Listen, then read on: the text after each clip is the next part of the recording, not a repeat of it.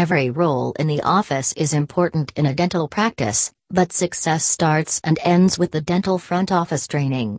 The front office represents the practice to potential patients who call in.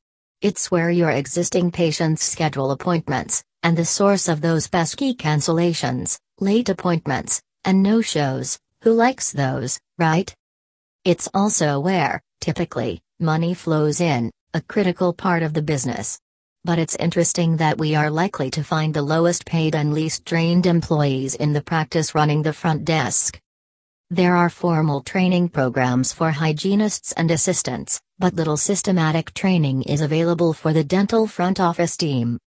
The tricky part is to find a program that fits the vision and culture of your practice, has a proven record, and will be taken up by the front office team with enthusiasm. 5 Common mistakes with dental front office training, and how to fix them fast. Virtual dental front office training, All-Star Dental Academy. 1. Sporadic and/or lengthy training sessions. Marathon training sessions are a big problem that we see all the time.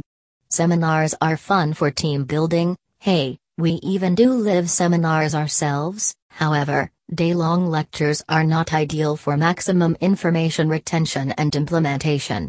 Two of the biggest issues dental front office teams encounter with dental front office training.